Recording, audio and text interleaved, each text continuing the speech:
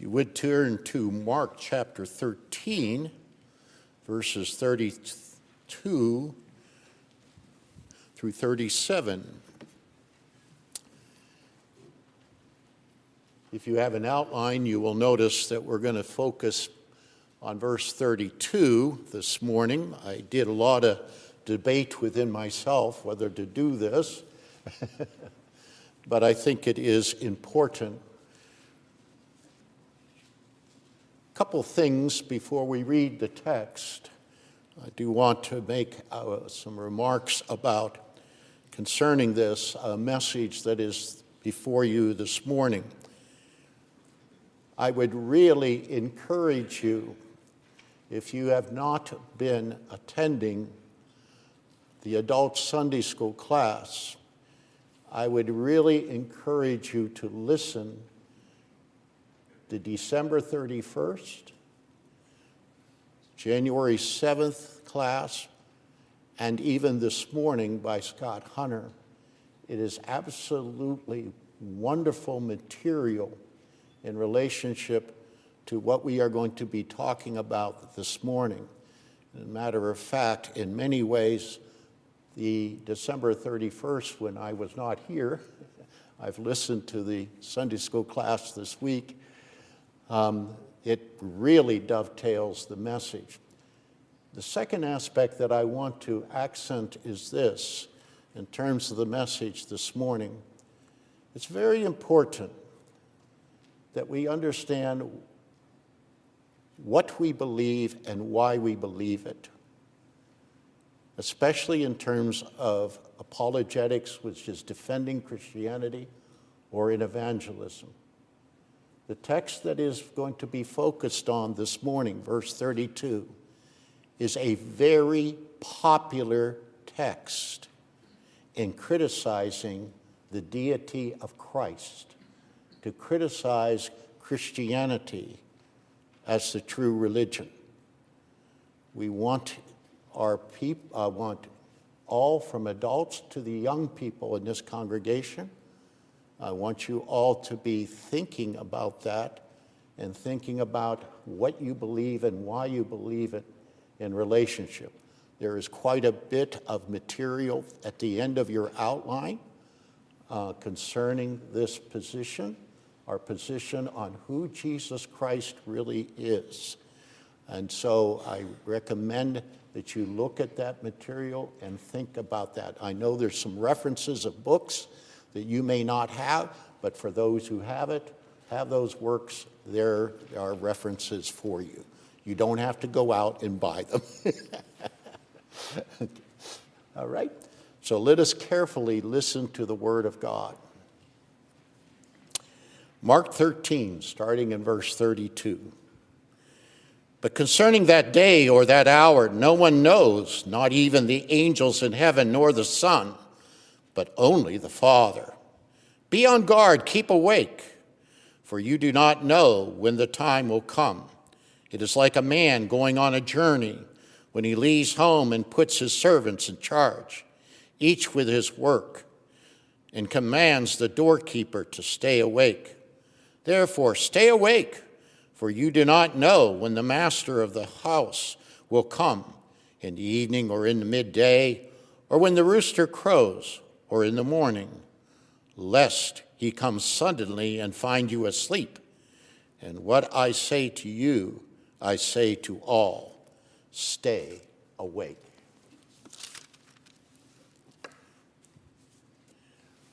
Let us pray.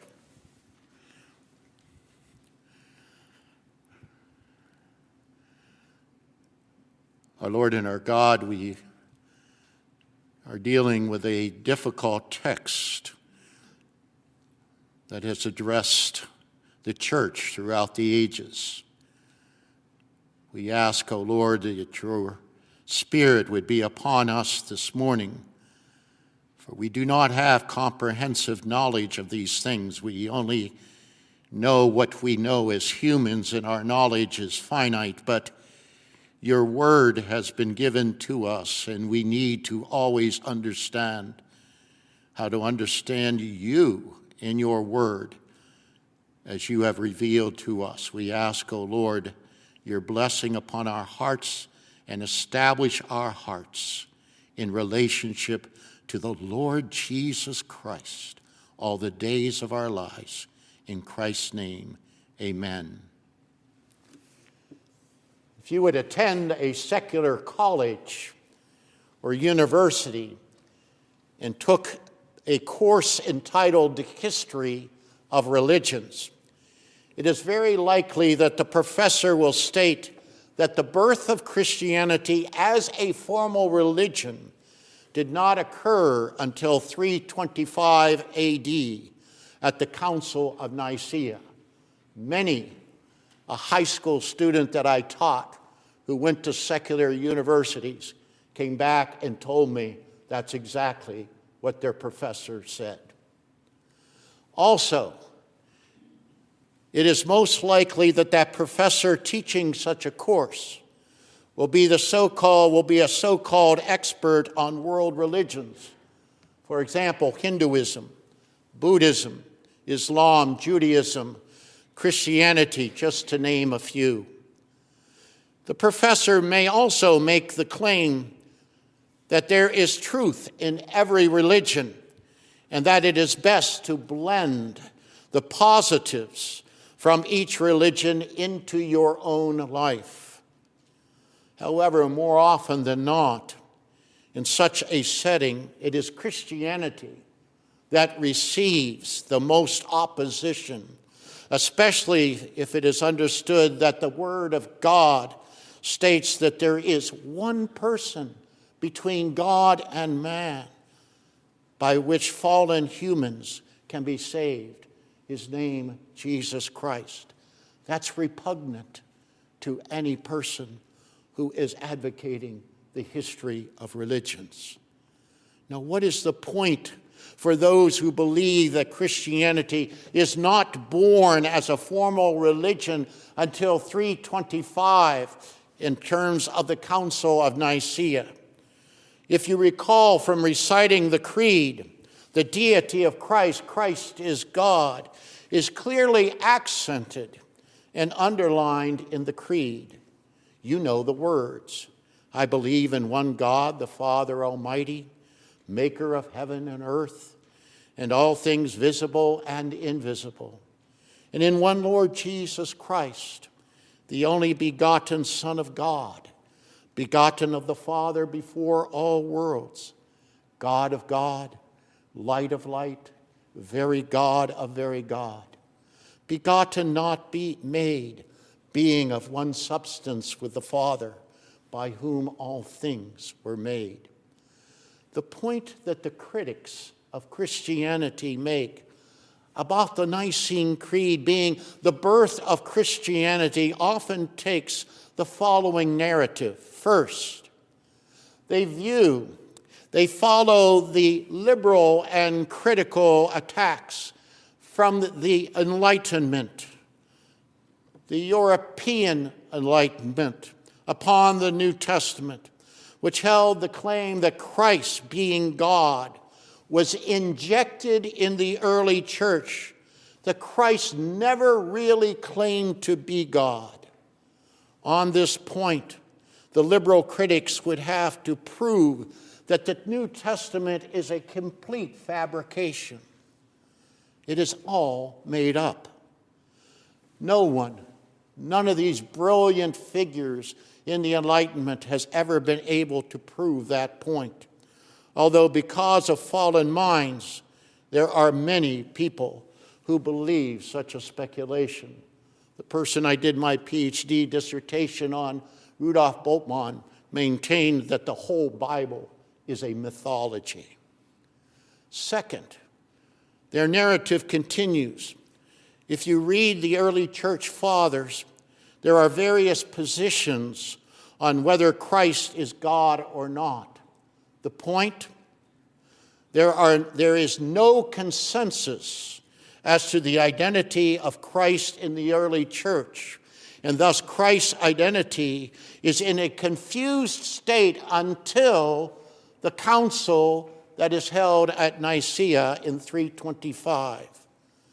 Although it is true that because, once again, of fallen minds, Christ's identity in the early church have many different understandings, or should we say misunderstandings, we must not dismiss that there is also a clear line of early church fathers who know the true identity of Jesus Christ from the apostles to the words of our Lord himself, as is recorded in the Gospels. So what was the issue? Why was the council held at Nicaea? The converted and now Christian emperor Constantine called a church council to resolve a debate over the identity of Christ's person. At this time, the position by a man named Arius, who had many followers, his position was extremely popular in the church, known as the Arians.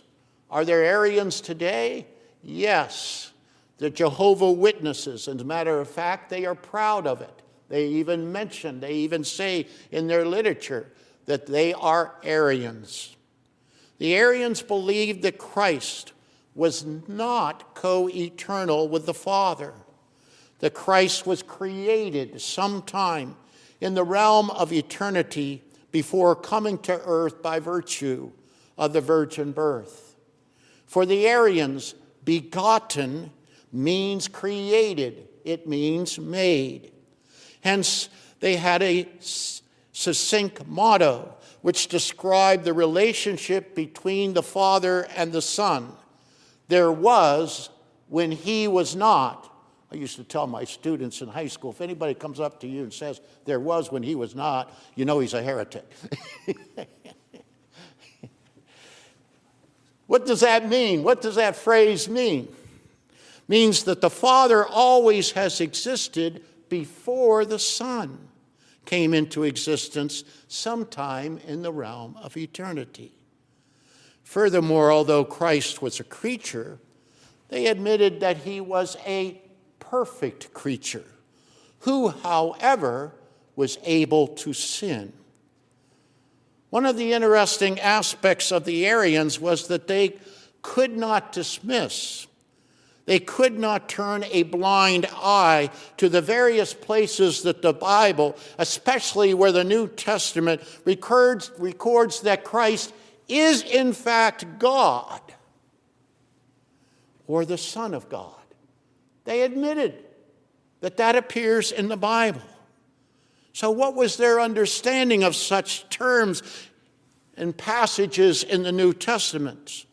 The Arians claimed that these titles attributed to Christ as God and Son of God were merely pleasant titles, listen, of courtesy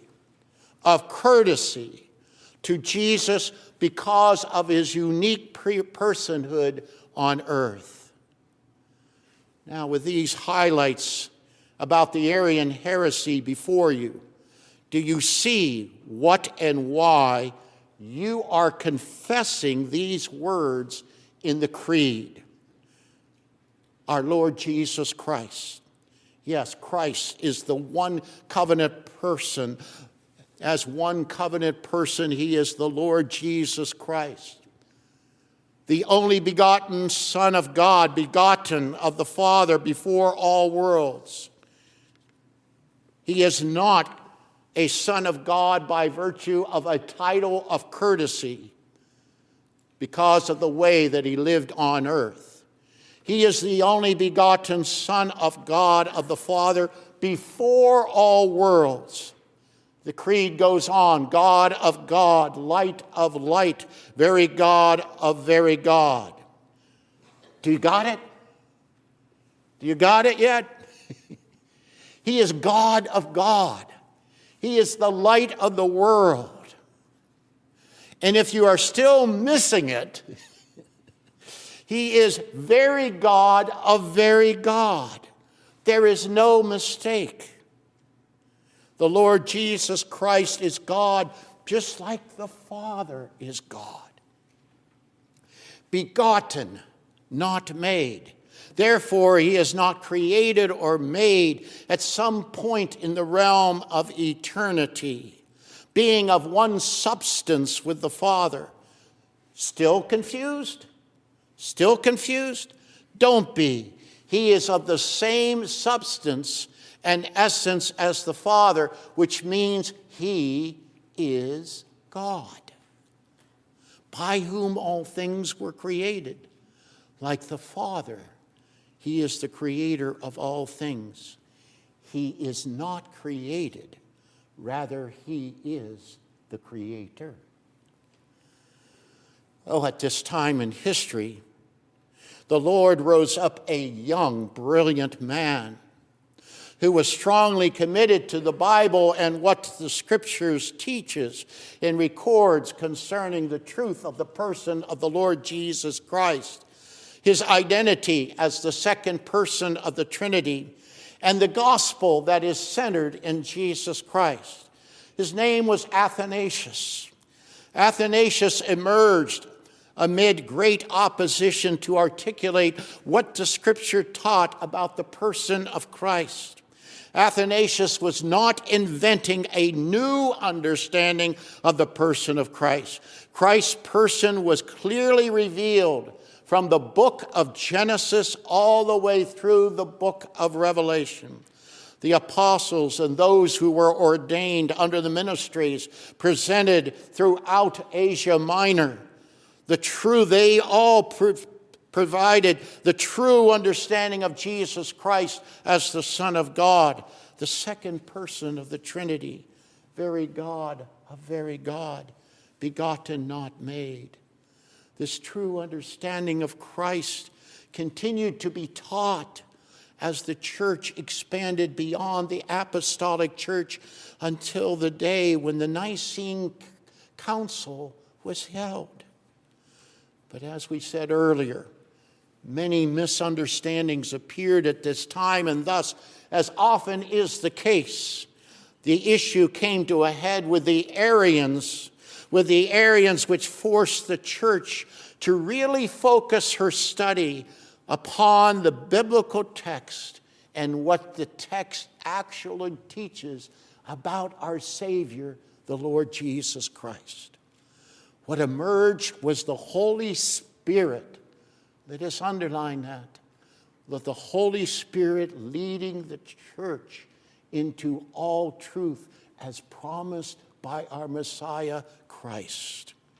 The Nicene Creed provided the clear biblical understanding that begotten means that Christ is the same substance or essence as the Father. With respect to the Father and the Son, they are two persons who are equally one God. Well, you may be thinking at this point, Pastor Bill, what does this have to do with Mark 13:32? Well, Mark 13:32 is one of the most used texts by those critical of Christianity and the deity of Christ in the Gospels. The point is made by Christ himself, as we saw in the text, as we read, that he does not know the day of these things and his second coming. Well, if Christ is God and God knows all things, then how is it possible that he does not know the day that these things will occur? If Christ does not know the day, their thinking is simply this: what they will place before you, then he must not be God. Very logical.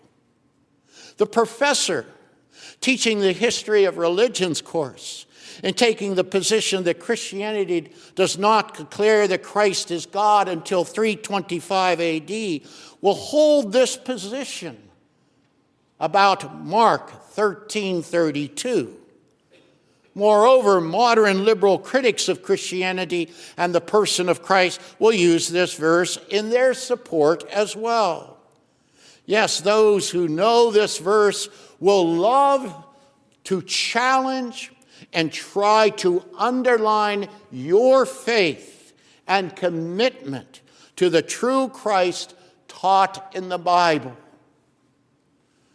But to use this verse to attack Christ as being God can also be found in the early centuries of the churches. Specifically, the Arians used this verse to support their heretical teaching about Christ. They knew about this verse.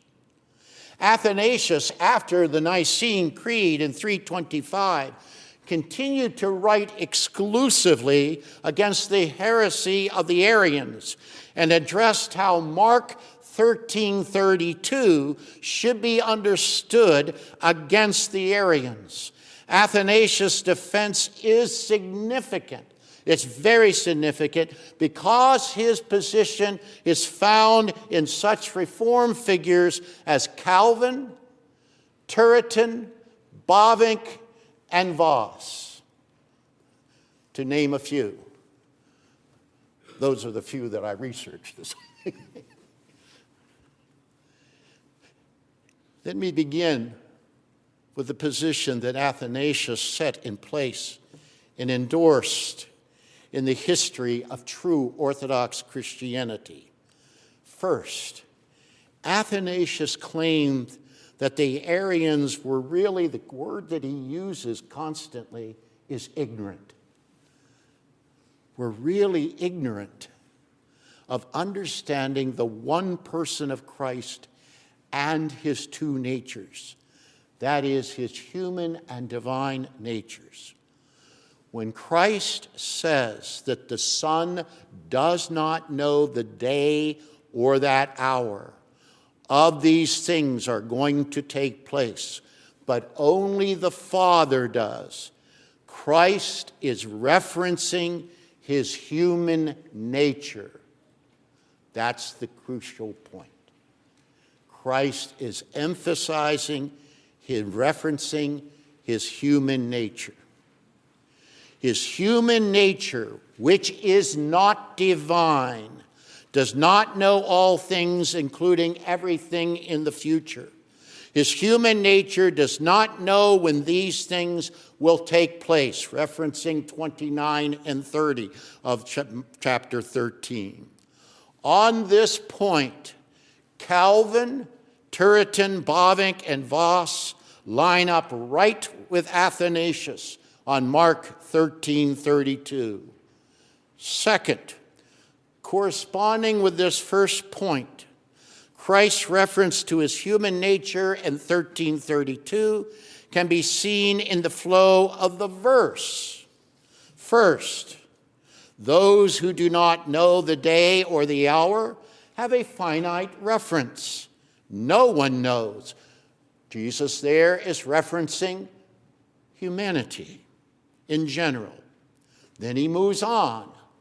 Not even the angels in heaven, who are finite and created beings, nor the Son, referencing in this context the Son of Man, verse 26, his human nature. But only the Father, who is only divine, knows the day.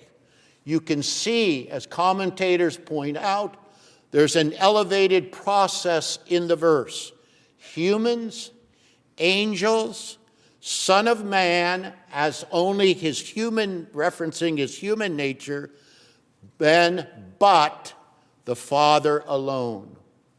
Third, with respect to the revelation of the Holy Spirit upon Mark and his gospel, many interpreters of Mark's gospel blend a key idea in the narrative of Mark's gospel into this particular statement by Christ here in 13:32. The key idea is Mark's accent by Christ throughout the gospel to keep some of his particular statements and activities a secret. That's a huge theme in Mark's gospel, a secret. Let me give you just a quick reminder of a few examples. In 3:12, after casting out unclean spirits, the spirits call him the Son of God. Then Jesus strictly tells them not to make him known. In 5:43, after Jesus resurrects Jairus' daughter, he strictly told them that no one know this. In 8:30, after Peter's confessed that Jesus is the Christ, he strictly told the disciples not to tell anyone. These references of secrecy are about Christ's identity and activity in certain situations.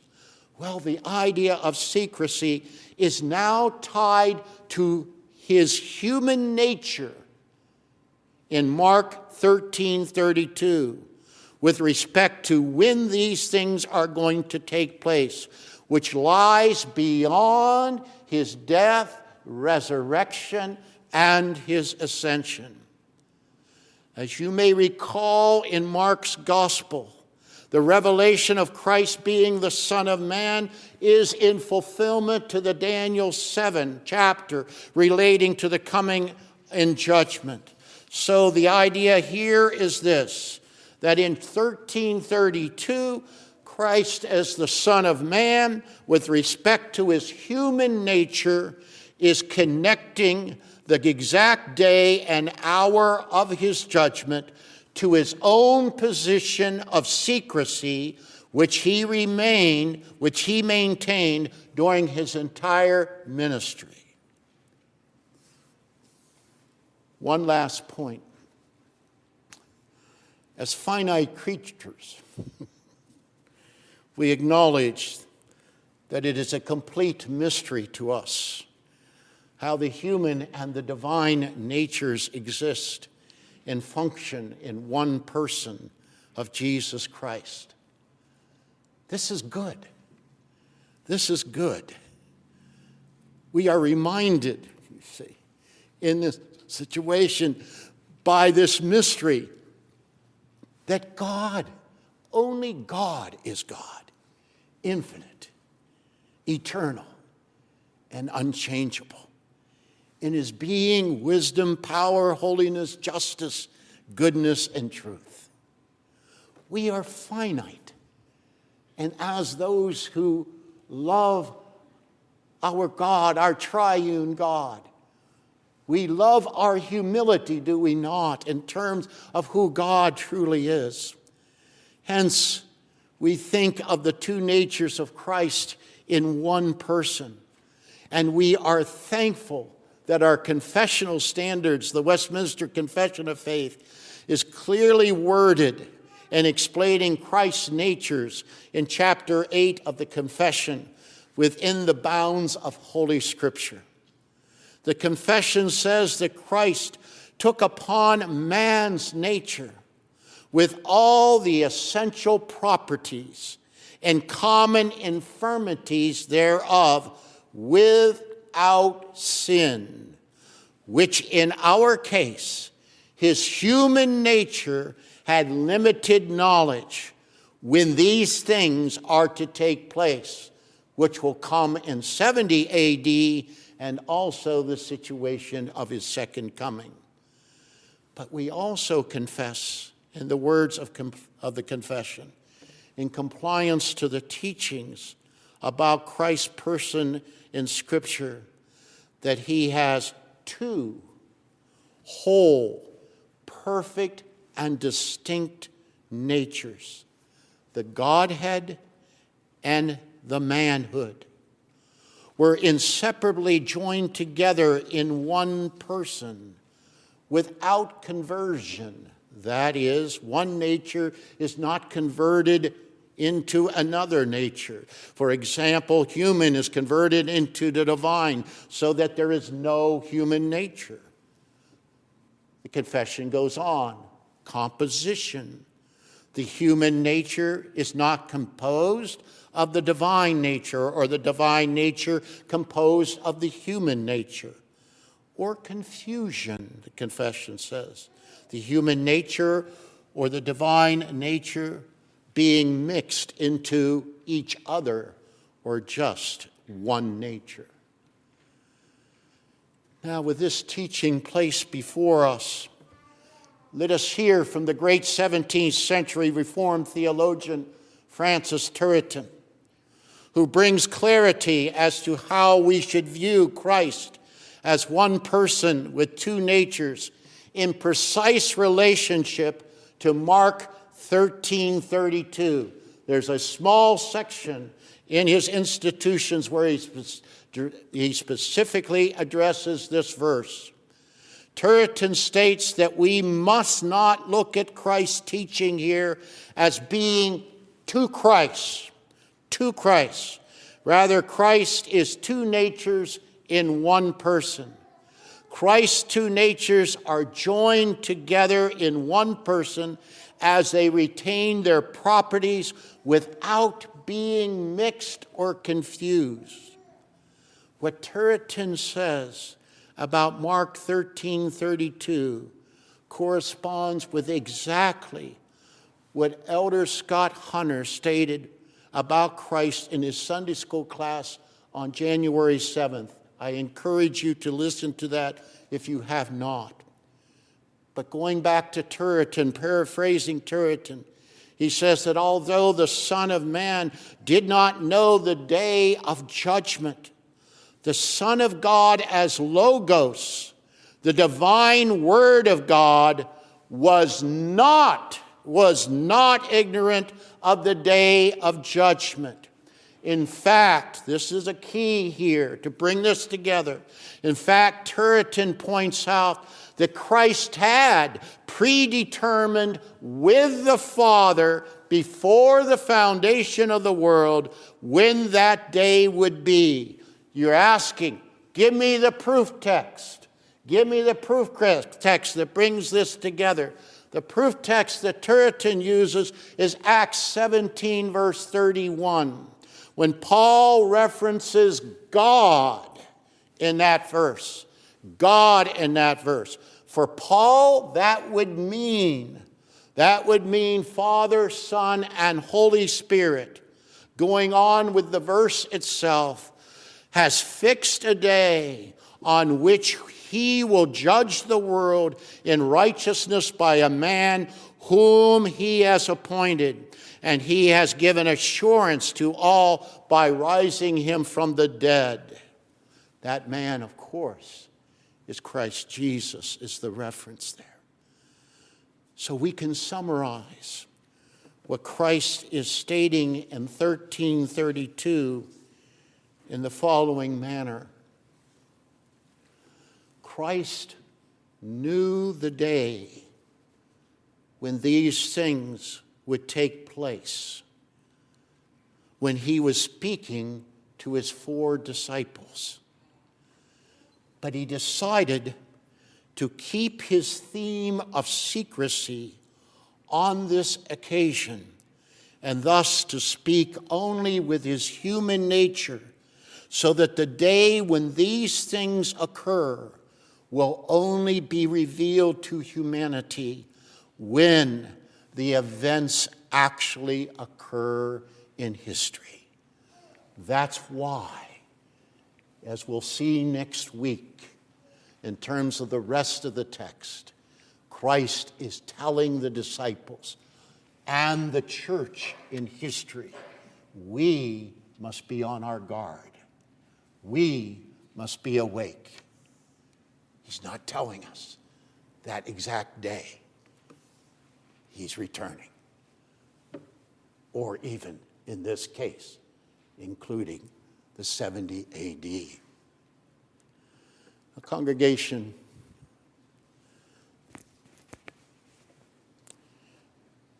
I mentioned a little bit of this in last week's Sunday school, but I want to address the whole congregation in this regard. This is not a very easy thing to try to comprehend. Even the Orthodox Presbyterian Church, around 2008, in a presbytery which I was in, had a very serious case of licensing a candidate for the ministry of the church in the Orthodox Presbyterian Church. The candidate would not affirm that Jesus Christ is begotten of the Father.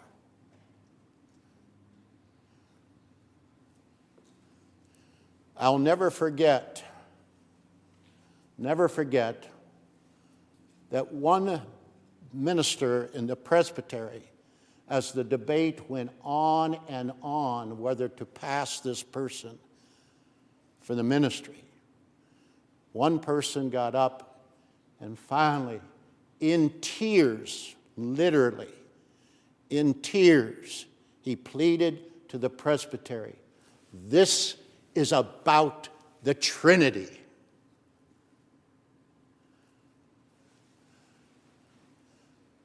This is about the Trinity. This is about Jesus Christ.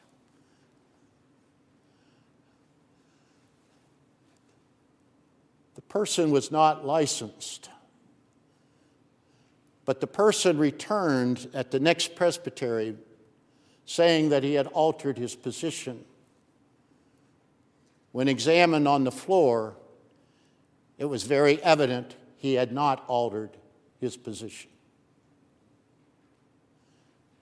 Believe it or not, ministers and elders passed this gentleman to be licensed as a pastor to preach in the Orthodox Presbyterian Church.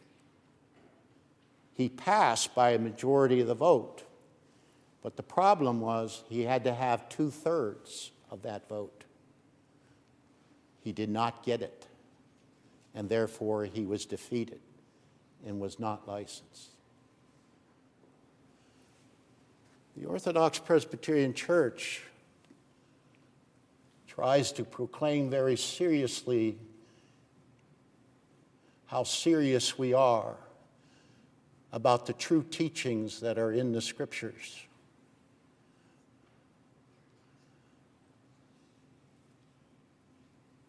Even men who pastor churches seem to be confused.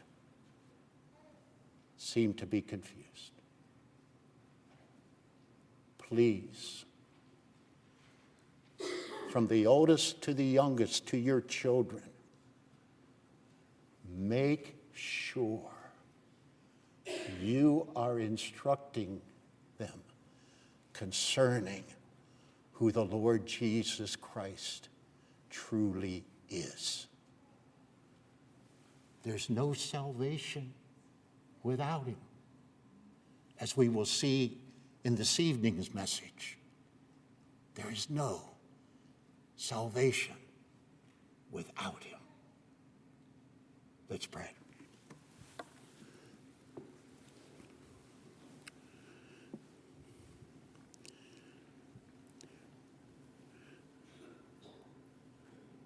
Our Lord and our God, we are so thankful that the Lord Jesus Christ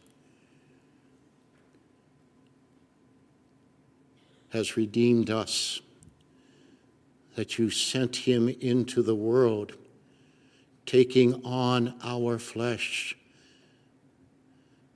Yes, the Word became flesh and dwelt among us.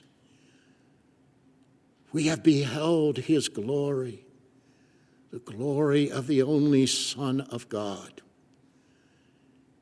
We thank thee so much that thy Spirit has come upon us and be with us in terms of our covenant relationship with thee and with respect to our church and thy people, from the oldest to the youngest, that we would know the true identity of Christ, that we would love him, believe in him, and trust in him all the days of our life. In Christ's name, Amen.